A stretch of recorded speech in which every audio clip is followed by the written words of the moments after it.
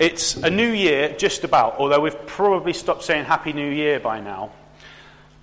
And so at the outset of this new year, I'd like us to think about what it means to run the race. Paul talks about running the race in a couple of different places. He talks about it in Corinthians, he talks about it in Philippians, and then the author of the letter to the Hebrews also talks about how we need to fix our eyes on Jesus as we go towards him. And so I've got a couple of props to think about running, although the children seem to be wrapped up in colouring. So you get an interactive sermon this morning. You're not? Okay, great. You can maybe help me then.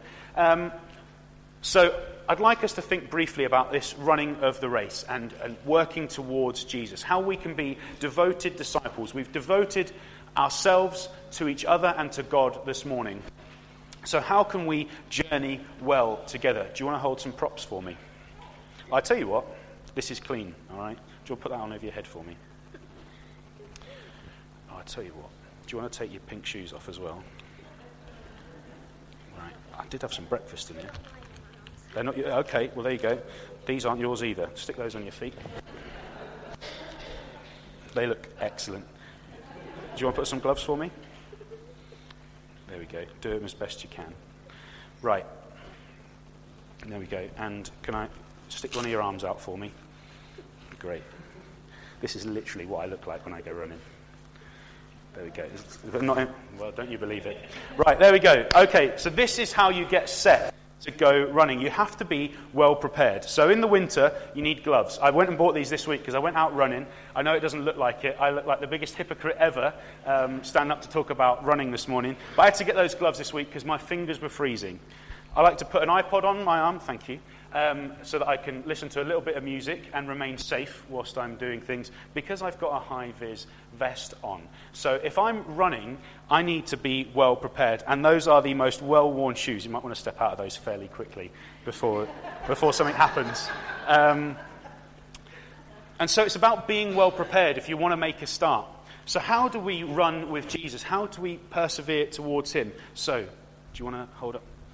So a journal might be a good way to start our journey, our race, our running with Jesus. Or maybe a prayer cross. We might need something to hold as we pray. Do you want to hold those up for me? Thank you very much. And most certainly we need to begin in Scripture, going to God, talking to him, reading his word to us as we journey. And we need to make a plan. We need to know what we're going to try and achieve. I don't think anyone sets out to run for no particular reason. And when you're starting, you set yourself some distances, some goals, maybe a time that you're going to run for. And so as we're thinking about journeying with Jesus, I'd like us to think about prayer and Scripture and being with him, because he's where the journey starts and where the journey ends. Are you happy to just stay stood there? I might keep referring back to you as a prop, if that's all right. I haven't got any prizes to offer you, but you're doing a great job. We also need to not overdo it. I think at the start of a new year, we go, right, I'm going to read through the Bible in a year. And with how many times, you don't have to put your hands up, have you tried to read the Bible in a year? And so how bored do you get with the first few chapters of Genesis and Matthew and Psalms? When you sit down to start again, you go, I read this last year and the year before and the year before that, and I gave up by the middle of January. Don't overcommit yourself. Don't do too much. Don't try and run a marathon before you've maybe done a couple of 1 mile jogs here and there with a bit of interval training. You need to think about what you're trying to do. And actually, you need to rest. You need to rest in the presence of God. It's no good running 3 marathons a week without resting at all, because it's not good for you. To keep going and to not allow yourself to rest in the presence of God is foolish. So you need to make a plan and you need to rest. Don't make stupid mistakes. I was going to do an egg and spoon race this morning, but I forgot my eggs. And I was going to ask the children to run across the room, maybe some with their eyes shut, maybe some walking gently and paying attention to what they're doing. Because if you run forwards and you're looking over your shoulder, it's not a good idea. Things start to go wrong. You drop the egg, you lose sight of where you're going, it gets messy. You can injure yourself as well. And so you need to have your eyes fixed firmly upon Jesus. That's who we're paying attention to. That's who we're looking to as we head forward.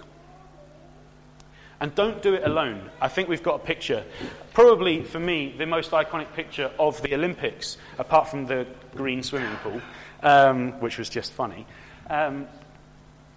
These two, you can see one is in absolute agony, and one is, he's not doing my sermon illustration any good here because he's looking over his shoulder, but at least he's got someone to potentially catch him.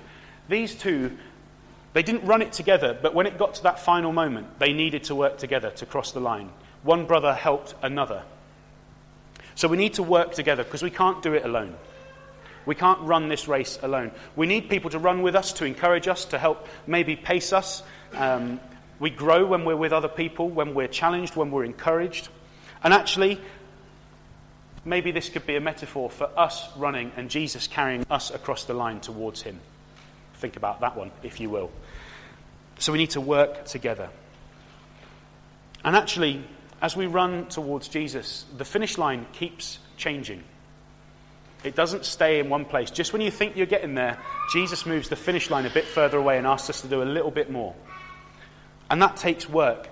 But we need to celebrate the good things that we've done. When we get to a finish line, a checkpoint on the way, we need to celebrate that. We need to review what we've done. We need to give thanks to God. But we need to carry on running the race, fixing our eyes upon Jesus. And so I will offer that to you this morning. At the outset of this year, as you have covenanted together, as you wait eagerly and expectantly for the new ministry which will begin here with Laurie in a few months' time, to keep your eyes fixed on Jesus, to run together, to begin in Scripture and in prayer, not to bite off more than you can chew, but to support each other, to love each other, and see what amazing things God will do with you, through you, and for you in this place as you fix your eyes firmly upon him.